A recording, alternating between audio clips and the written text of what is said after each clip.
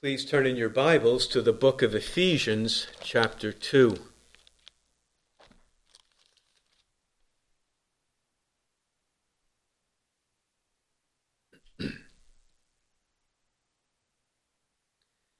Ephesians chapter 2, and I'll read verses 1 through 3. And Paul says here, "And you were dead in your trespasses and sins, in which you formerly walked according to the course of this world, according to the prince of the power of the air, of the spirit that is now working in the sons of disobedience. Among them we too all formerly lived in the lusts of our flesh, indulging the desires of the flesh and of the mind, and were by nature children of wrath, even as the rest." This morning we began to consider what is called human nature in its fourfold state.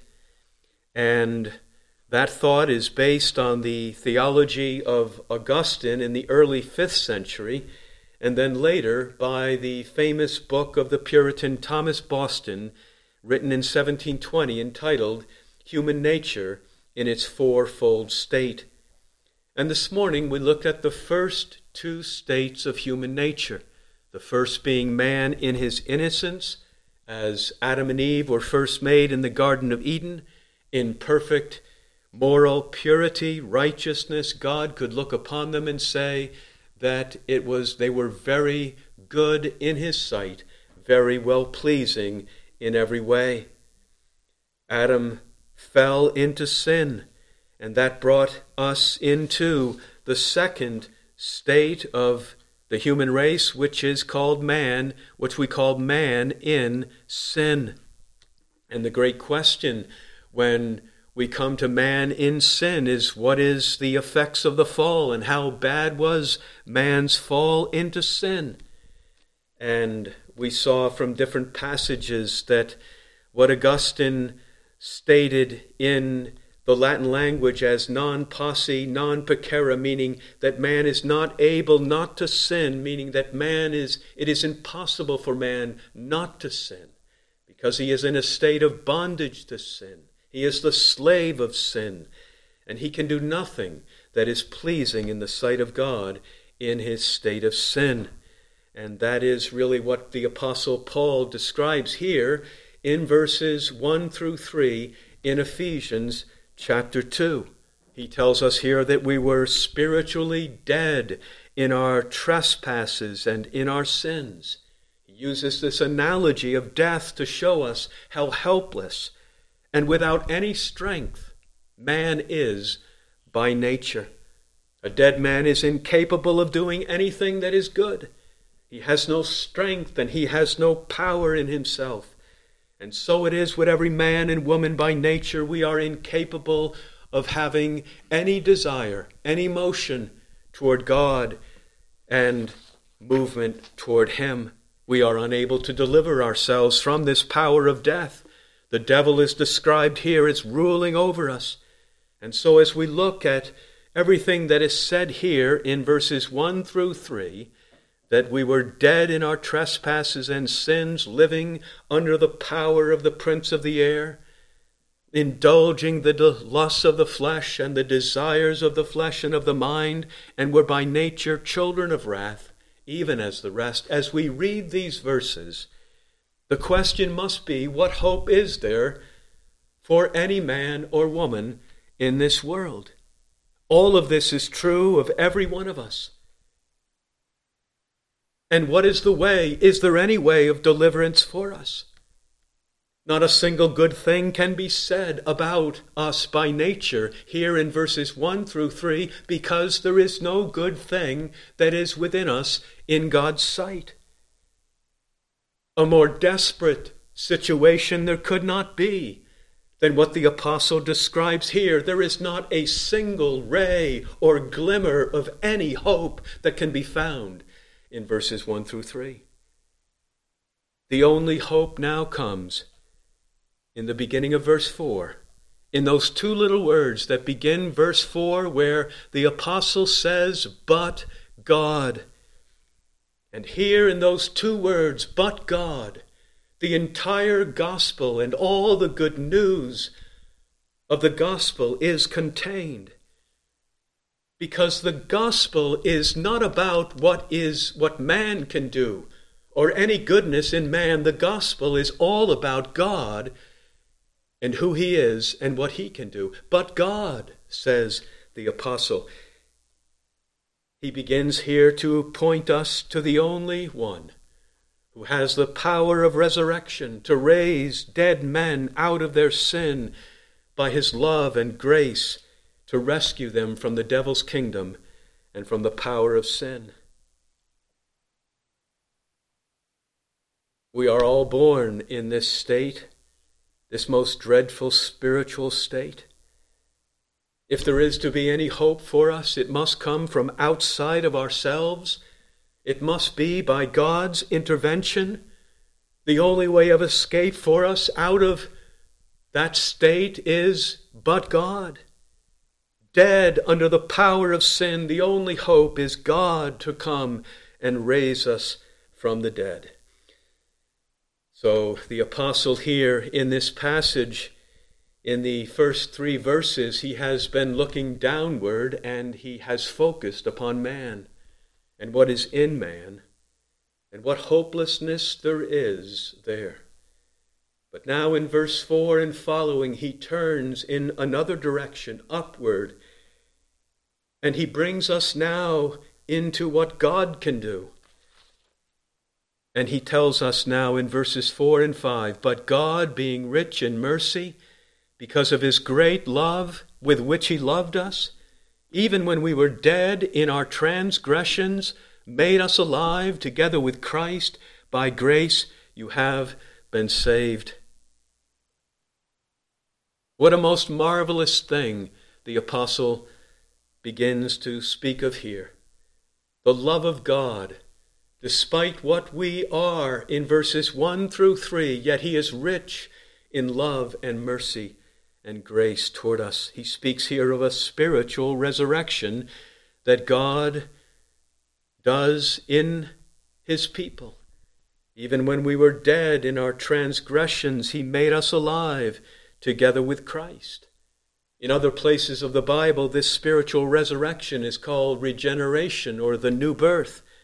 Sometimes it is called the new creation. It is the beginning of a whole new life. It is a radical transformation from death unto life. A new nature is planted within us, and a great renewal begins with this regeneration.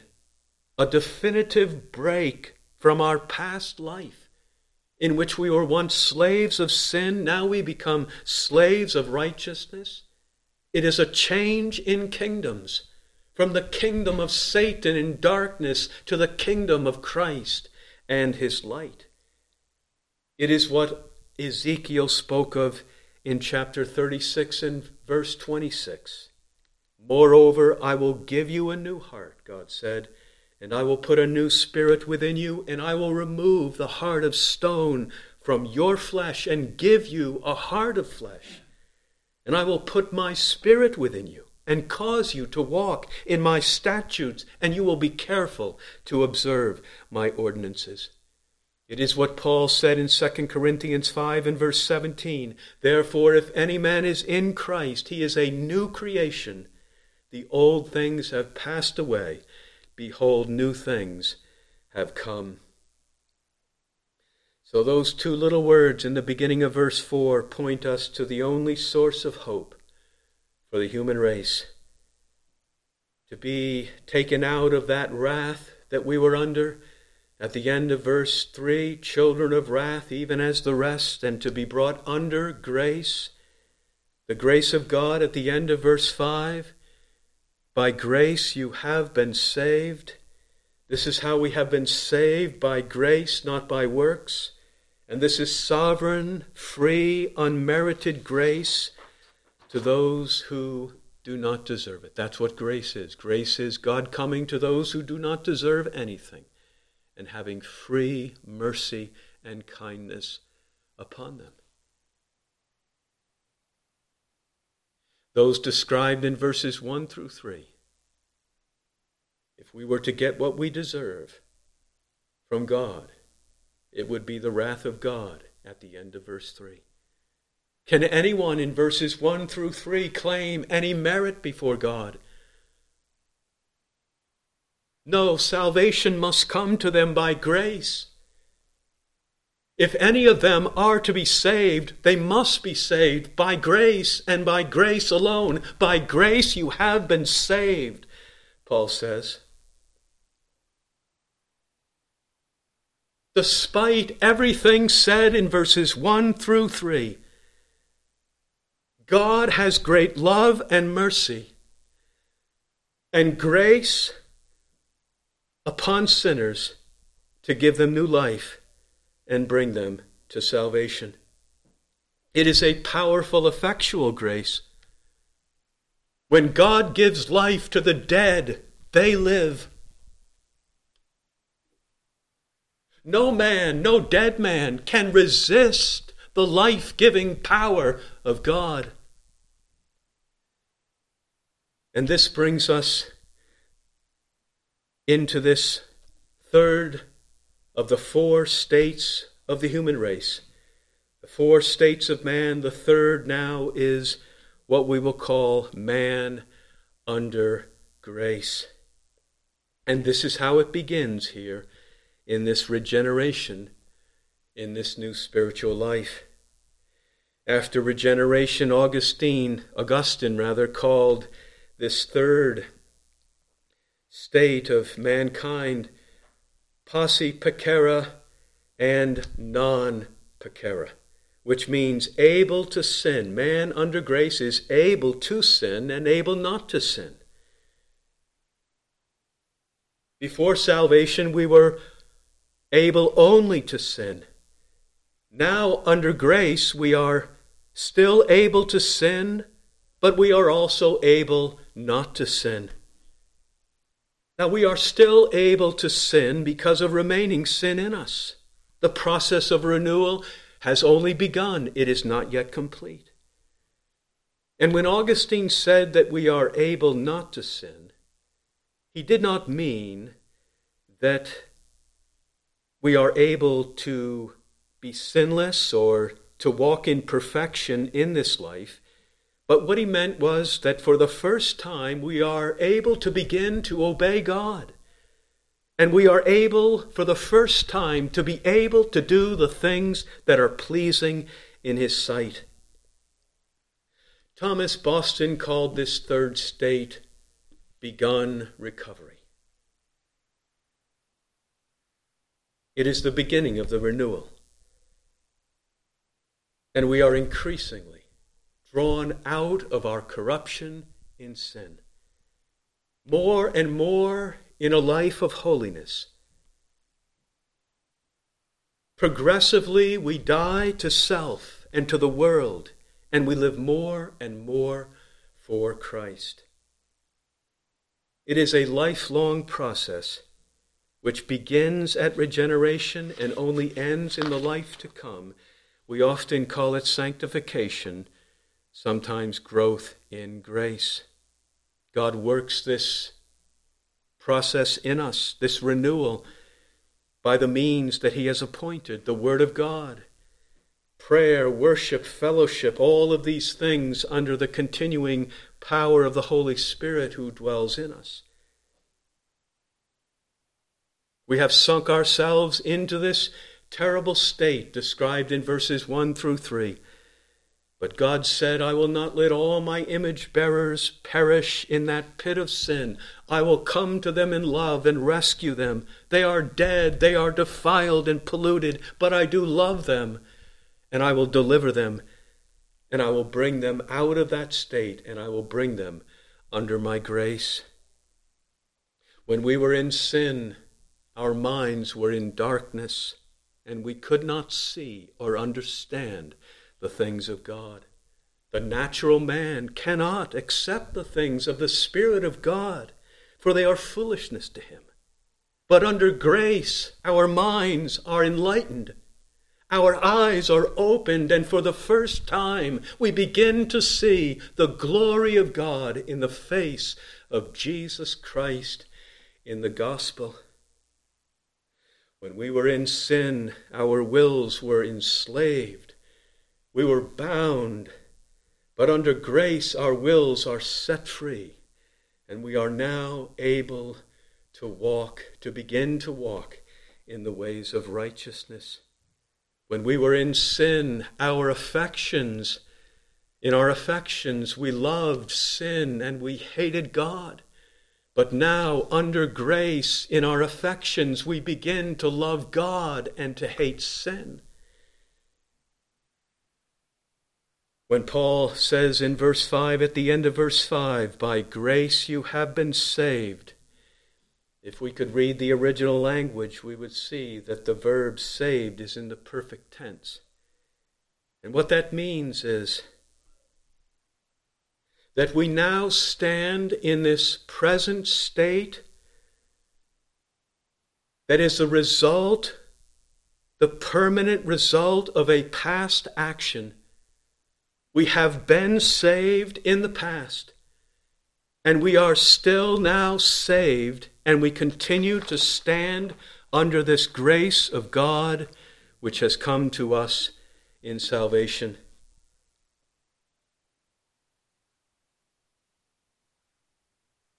In regard to that resurrection from the death of sin in verses 1 through 3, it is finished, and we can never now return to that state again.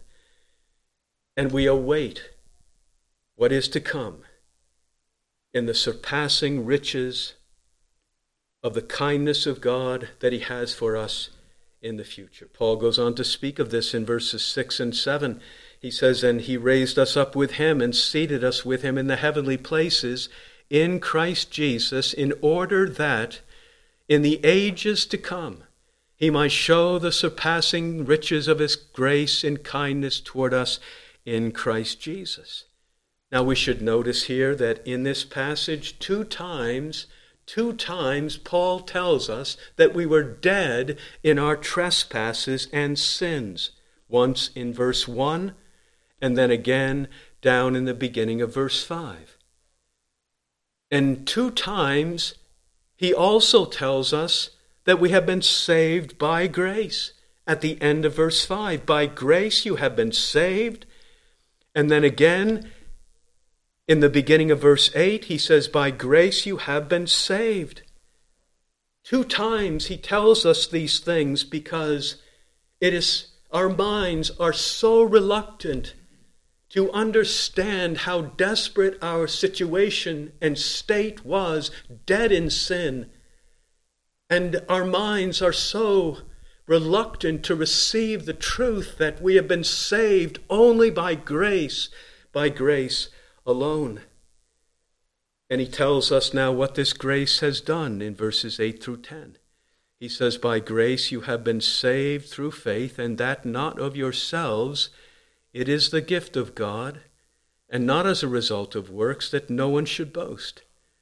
For we are his workmanship, created in Christ Jesus for good works, which God prepared beforehand that we should walk in them. In verse 9, he tells us that salvation is not of any works that we have done, that no one would boast. In verse 10, he tells us that our salvation has come to us, that we might walk in good works. For, he says, we are his workmanship, created in Christ Jesus. God has worked in us to make us new creations in union with Christ Jesus, and his purpose is for good works. For good works that God prepared beforehand that we should walk in them. Good works are anything that the believer does that is according to the Word of God, out of a heart of grace and a desire for the glory of God. Good works are good.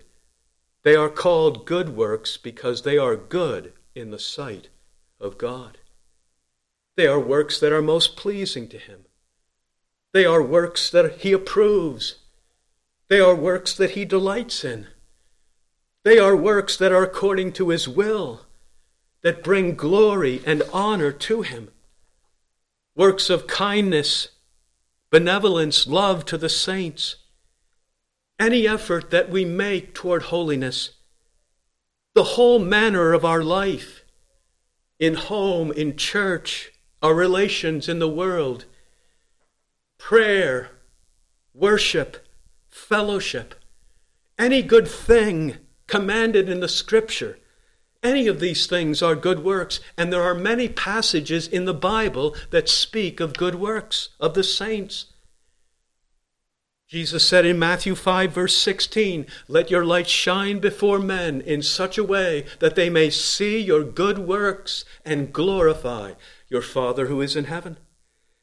When the Philippians sent a gift to Paul, Paul called it a fragrant aroma. A fragrant aroma. He said, an acceptable sacrifice, well-pleasing to God. Paul prayed for the Colossians in chapter 1, that they may walk in a manner worthy of the Lord, to please him in all respects, bearing fruit in every good work, and increasing in the knowledge of God. He prayed for the Thessalonians, and he asked the Lord to comfort them and strengthen them. Strengthen your hearts, he said, in every good work and word. So there are good works that we have been predestined to walk in. But what a most amazing thing this grace of God is in this passage. That those described back in verses 1 through 3, in that most dreadful state of sin and death and Satan's kingdom, they now have new life and power, and they are able to do things that are pleasing, well-pleasing in the sight of God. A most radical transformation has taken place. A new creation by the power of God. And this is what grace produces. Someone will ask, well, how can this possibly be? That those in these early verses here, dead in sin under the power of the devil, sons of disobedience, living in the lusts of their flesh, indulging the desires of the flesh and of the mind, how can they possibly be transformed so that now they walk in good works and are well-pleasing to God? How can this happen? The answer is really given in the beginning of verse 4. But God and what he can do in salvation. The answer is found in the words of Jesus, that the things impossible for men are possible with God. The answer is found in the words of the angel to Abraham in Genesis chapter 18. Is anything too difficult for the Lord? You remember those described in verses 1 through 3. Are those also described back in Genesis chapter 6 and verse 5 that we saw this morning? The Lord saw that the wickedness of man was great, and that every intent of the thoughts of his heart was only evil continually. That's man's state in sin. Every intent of the heart is only evil continually. But God says, I will give them a new heart. And I will put a new spirit within them. And I will change them so that they can be now well-pleasing in my sight. This is what I will do, God says. I will take those who are worthy of my wrath, and I will so transform them by my grace that they will be well-pleasing in my sight. So here we see in this passage the beginning of this renewal that takes place in the man under grace. The lifelong process is here set before us. We see it again in chapter 4 of the book of Ephesians. Chapter 4. And we'll read verses 17 through 24. Paul says, "This I say therefore, and affirm together with the Lord, that you walk no longer just as the Gentiles also walk, in the futility of their mind, being darkened in their understanding, excluded from the life of God because of the ignorance that is in them, because of the hardness of their heart, and they, having become callous, have given themselves over to sensuality for the practice of every kind of impurity with greediness. But you did not learn Christ in this way, if indeed you have heard him and have been taught in him, just as truth is in Jesus, that in reference to your former manner of life, you laid aside the old self which is being corrupted in accordance with the lusts of deceit, and that you be renewed in the spirit of your mind and put on the new man, the new self, which in the likeness of God has been created in righteousness and holiness of the truth." In verses 17 through 19, Paul describes the human race in spiritual darkness, pursuing endlessly their lusts and their pleasures. In verse 20, he says, "But you did not learn Christ in this way." Christianity is learning about Christ and his way of life. Christianity is not just doctrines or moral practices, but it is a learning of Christ. And it is only by learning of Christ that the great renewal can take place.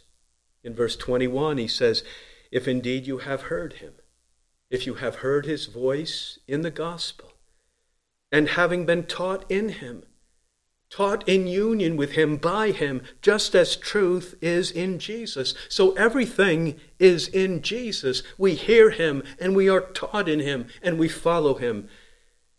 And all truth is found in him.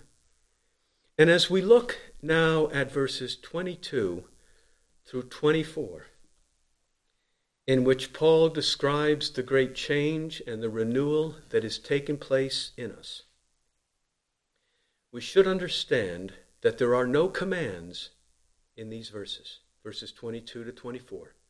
There are no imperatives here. Paul is not telling us what we should do. He is telling us what God has done already in us by his grace. In verse 22, he says that in reference to your former manner of life, those ways of sin described back in verse 17 through 19, he says, this is what you should know, this is what you should understand, and the best translation would be, you have laid aside the old self or the old man. You have laid him aside. The word old means old in the sense of decaying and rotting. And that's why he follows that by who is being corrupted in accordance with the lusts of deceit. He is speaking here in the past tense. He is saying that we are no longer the old man that we once were. That old man has been laid aside, and we will never be brought back to him again. In verse 23, he says, and you, that you be renewed in the spirit of your mind. A renewal, an inward spiritual renewal that takes place in the mind of man. In verse 24, he says, and you have put on, you have put on the new man, the new self, which is being restored now back into the image of God, which in the likeness of God has been created for the first time, brand new in you, in conversion, in righteousness and holiness of the truth.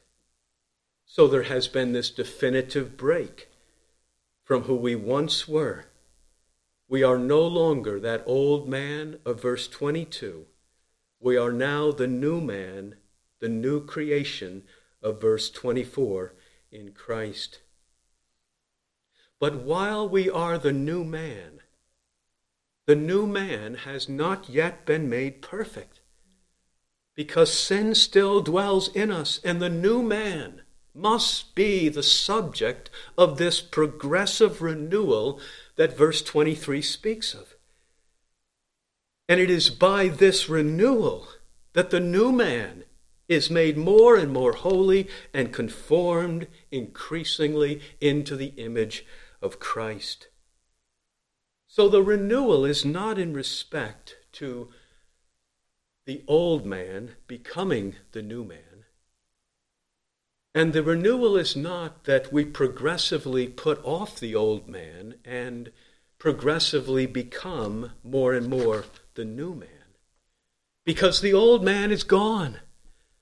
And we will never be the old man again. The new man has come, and the renewal is in respect to the new man being increasingly sanctified and made more holy. Now, Paul goes on in verses 25 and following to give a series of very practical commands on how we should live. But we notice that he begins verse 25 with the word therefore, which points us back to what he has just said in verses 23, 22 to 24. Therefore, because you are no longer that old man of sin, but you are that new man in Christ, and this great renewal has begun in you. Therefore, and he begins to tell us now the ways in which we should live. We see the great renewal that has begun to take place in man under grace here. And the destiny of that renewal is that we be made in the likeness of God, created in righteousness and holiness of the truth. That's the end goal of the renewal. What was lost in the Garden of Eden will be regained again in the image of God in Christ. And we'll turn to another passage in the book of Colossians, chapter 3.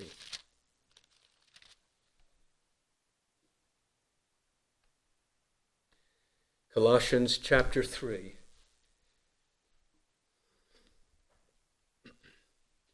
I'll read verses 5 through 10.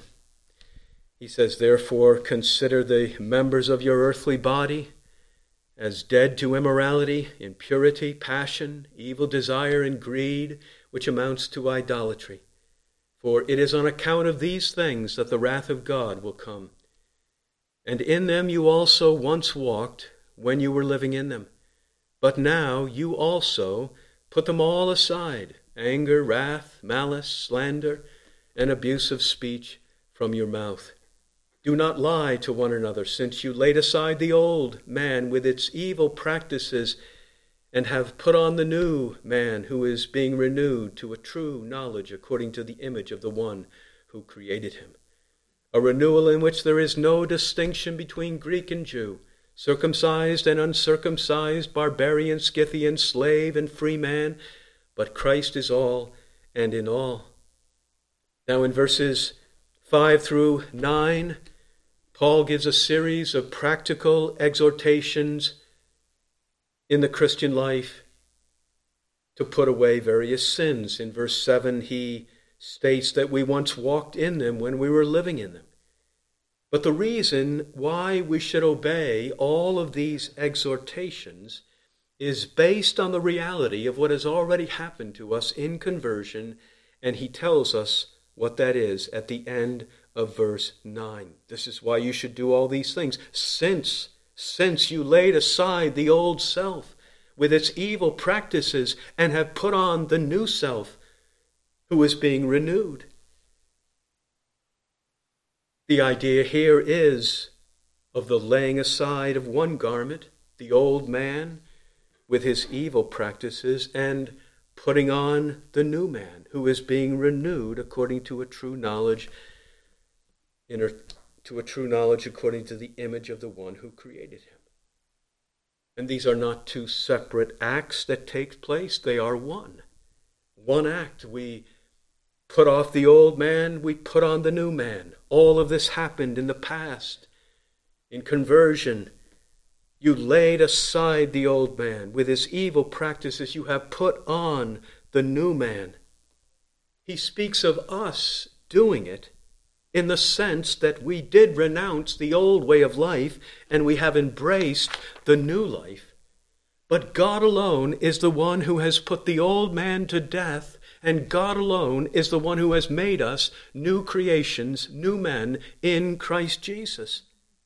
The old man is gone and the new man has come. So we will never again be that old man that we once were. We are new in Christ. The old man is who we were in Adam. The new man is who we are now in Christ, in union with him. The old man could not be renovated, as if there were only a couple things wrong with him and he could be restored. The old man could not be converted. The old man could not be renewed. The only thing that could be done with that old man is that he be crucified and put to death and laid aside and be completely replaced with a new man, a new creation. That's what has happened to us. We are no longer what we once were, but we are new men and women in Christ. The new indicates a newness, not just in time, but a newness in quality.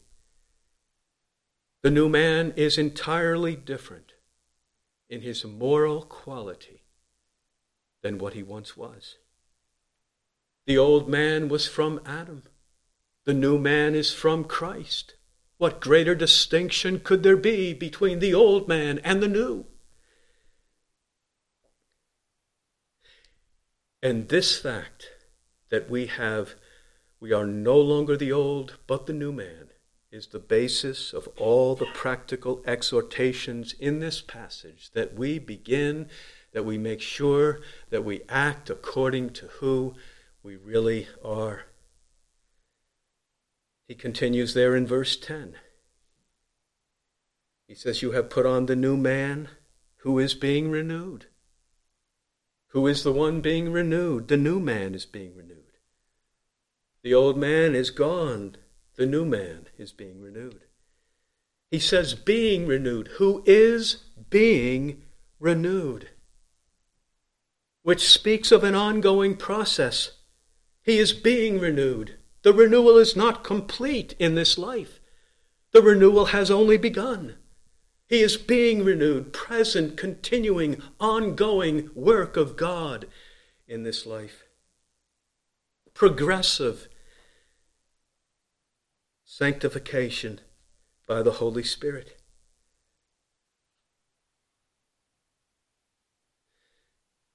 One of the good commentators on the Greek language is a man named Lenski. And Lenski tells us this, that this new man has a newness. He is new with a newness that is constantly being renewed. Every stain is cleared away, and he is continually being restored, always new. He never loses his newness in the sight of God. The verb here, who is being renewed, is in the passive tense, the passive voice, which means that we are not the ones doing the renewal. We are the ones being renewed. Christ is the one who is active. We are the ones who are being acted upon. We are the ones being renewed. It is not our work. It is his work in us. By our union with him by faith. This renewal is never left to us. It is his power that continually is at work in us. It is the renewal that Paul speaks of in 2 Corinthians chapter 3 and verse 18. But we all with unveiled face, beholding as in a mirror, in the gospel, the glory of the Lord, are being transformed into the same image, are being presently transformed into the same image from glory to glory, just as from the Lord, the Spirit. The new man is not yet perfect, but he is continually under the work of Christ in this renewal. What is the final goal of the renewal? It's found at the end of verse 10. Back into the image of God, to the true knowledge according to the image of the one who created him, and that is Christ. So we are not being renewed back into the image of God in Adam, because Adam is gone, he is the old man, but we are being renewed into the image of Christ himself. Verse 11, a renewal in which there is no distinction between Greek and Jew, circumcised and uncircumcised, barbarian, Scythian, slave and free man, but Christ is all and in all. Whatever outward, superficial distinctions exist among men, they are no impediment to this work of renewal. Every man and woman in every tribe, tongue, and people can come under this great work of Christ. He is risen to the throne of heaven. He has all power in heaven and on earth to give men salvation and the power to renew them. And his image is the final goal. Christ is all. The goal of this renewal, and he is in all. He has come to dwell in all of his people to ensure this continuing work of this renewal. So we've seen in these passages what man is, a little picture of what man is under grace in this third state of the fourfold states of man. Man under grace is man who comes under the grace and the power of God by the Holy Spirit from Christ in salvation. And it is a great transformation from death unto new life. And there is this renewal that has begun, and it continues. And it is a renewal that is taking place under his continuing power upon us. And it is progressive. And yet it is not complete in this life. It will be complete in the world to come. And that brings us to the fourth of the four states, which is man in glory. The final state, the final end of all of God's work of salvation. If we've already seen it hinted at in these passages, and it is our perfect conformity to the image of his Son, Jesus Christ. That's the final goal, the final state of man in glory. And we'll turn to Romans chapter 8 and verse 29 and 30. Romans chapter 8.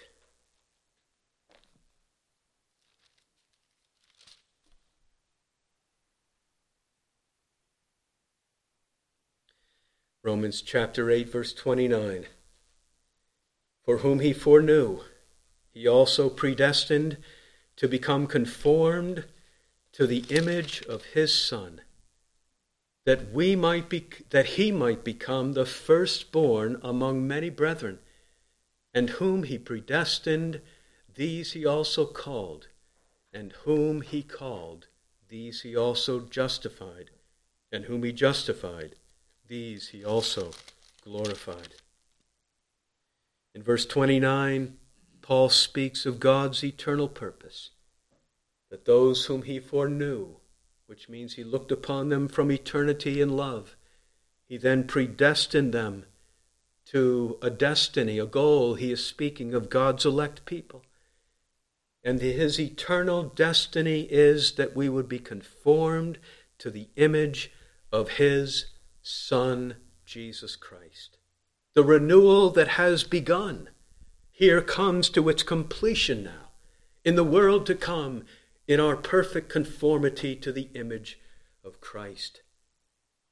To be conformed to the image of Christ means to be like him, first in holiness and in purity. It means to be like him in every way of his holy character. And it means to share the glory which belongs to him in heaven. Our souls will be made perfect in holiness. Our bodies will be transformed into the body of his glory in the resurrection. This is what Paul says in Philippians chapter 3, verse 21. Christ, who will transform the body of your humble state into conformity with the body of his glory by the exertion of the power which he has even to subject all things to himself. And when this perfect conformity comes, then we will be in a state in which we will never be able to sin again.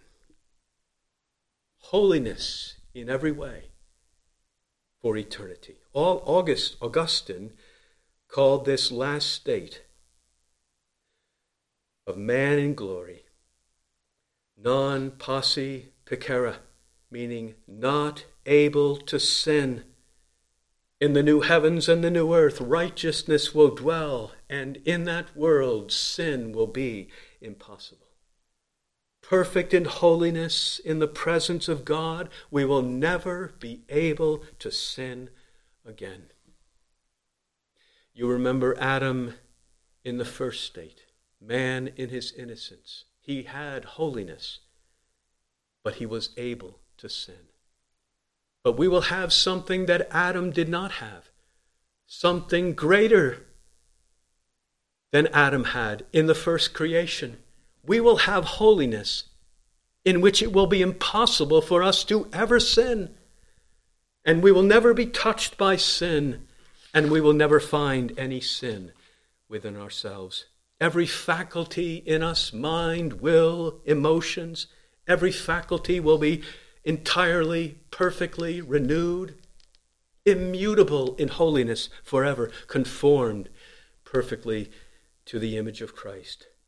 Paul says in 1 Corinthians chapter 15 and verse 49, he says, just as we have borne the image of the earthly, this earthly body that we have now, we shall also bear the image of the heavenly, referring to Christ.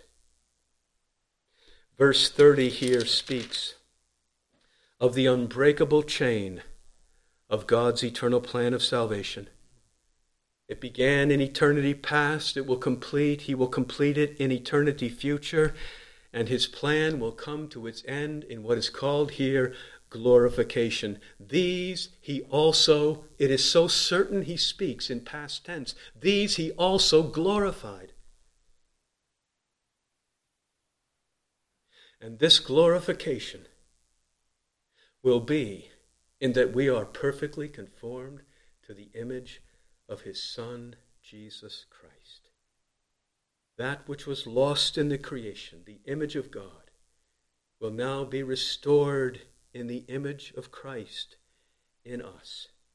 And God's desire from the beginning to have a world of his image bearers will be finished, and he will have victory and triumph over all that has been against him from the beginning. There is no higher goal, and there is no more wonderful destiny that God could ever give to us than to conform us into the image of his Son, Jesus. To take us who were once such lost and ruined sinners, in Ephesians chapter 2, verses 1 through 3, dead in sin,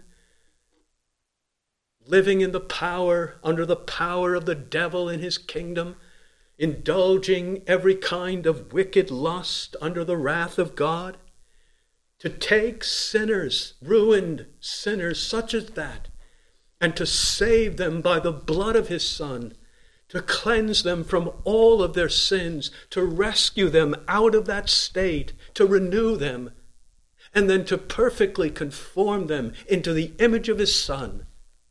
What higher goal could there ever be in all the universe than that? What more glorious destiny could there ever be? It is a work that only God could conceive of. It is a work that only he could accomplish by his love and his mercy and his power towards sinners. We do not know what it will be like. But John says, Beloved, now we are the children of God, and it has not yet appeared what we shall be. It has not yet appeared what we shall be. We know who we are, the children of God, but we do not know yet what we shall be. But then John says we know that when he appears, we shall be like him, because we shall see him just as he is. The final sight of Christ, perfectly transforming us into his image. The final destiny will come when Jesus descends from heaven on the last day and raises all men to stand before his throne in the day of judgment. And he will separate the righteous from the unrighteous, and he will say to his people, "Come, you who are blessed of my Father, inherit the kingdom prepared for you from the foundation of the world." And then we will enter his eternal kingdom. And we will be those who have washed our robes and made them white in the blood of the Lamb, and are before the throne of God to serve him day and night. And he who sits upon the throne will spread his tabernacle over us. The final end of God's work of salvation. Man in his glory, in perfect holiness, conformed to Christ. Impossible for us to ever sin again. So we've seen the four states: man in innocence, man in sin, man under grace, and man in glory. I close with two brief applications. The first is that we may have great confidence in the midst of our struggles in this life. We do feel the struggle with remaining sin and the world, the flesh, and the devil.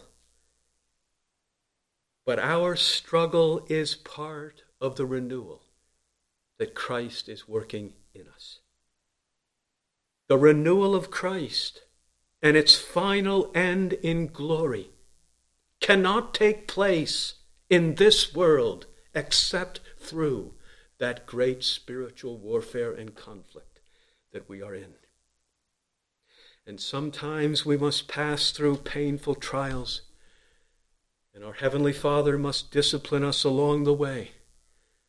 But we ought not to lose heart, because everything that he does is guiding us toward that great goal of being with him in glory.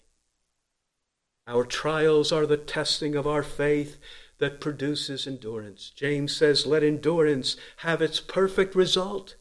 Let it have its perfect result, that you may be perfect and complete and lacking in nothing.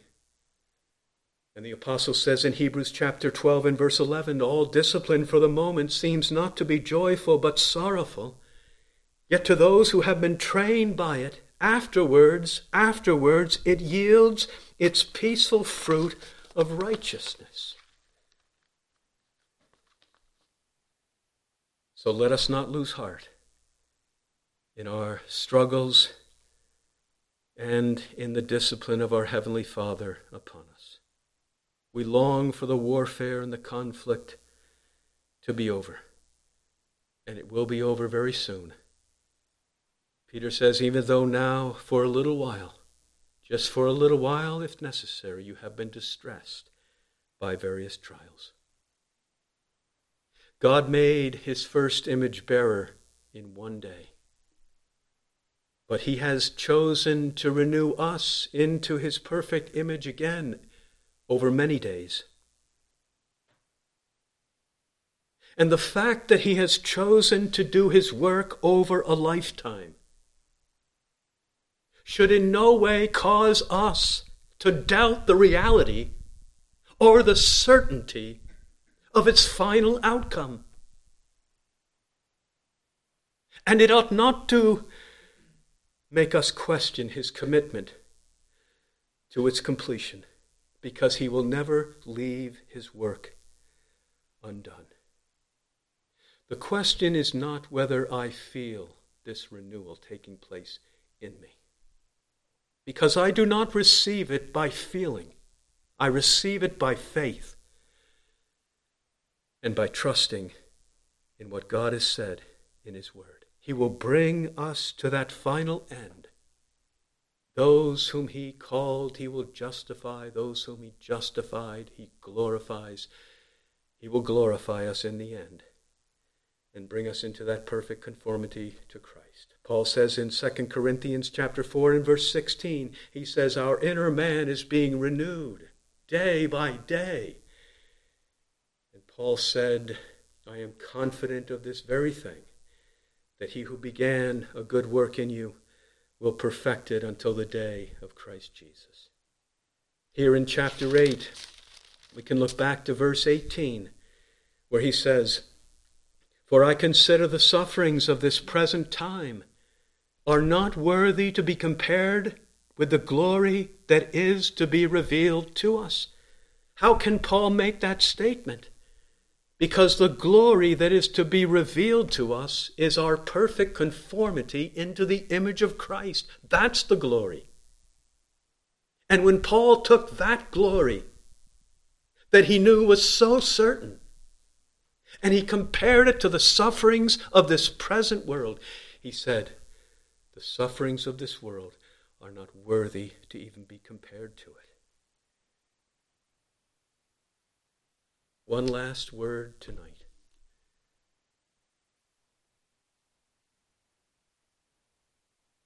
That this glory that we speak of is only for believers in our Lord Jesus Christ. Only those who have come to him by faith and know the renewal that we speak of. Those who do not know Jesus in this life, Jesus will speak the most awful words to them on the last day. He will say, depart from me, accursed ones, into the eternal fire, which has been prepared for the devil and his angels. The most terrible words that can ever be heard. Jesus has already told us what he will say on the last day. There is a way of safety. There is only one way of safety, and that is to come to Jesus, repenting of sins, confessing myself to be a sinner, and looking to Jesus alone to save me from all my sins. And he is a willing, able, powerful Savior. May Jesus come and open your eyes to believe in him tonight. Let's pray together.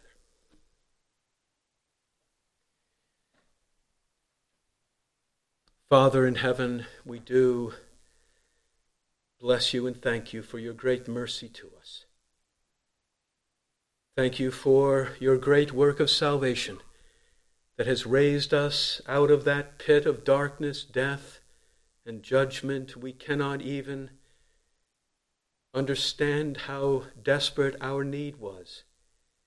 But you have done the great work and given us new life and brought us to your beloved Son. How can we thank you for all that you have done? Continue your great work in us, Lord Jesus.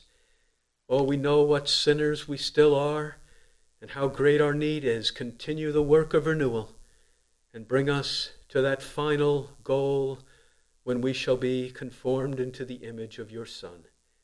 Lord, bless us, help us now in every way to be pleasing to you. And we pray in Jesus' name, amen.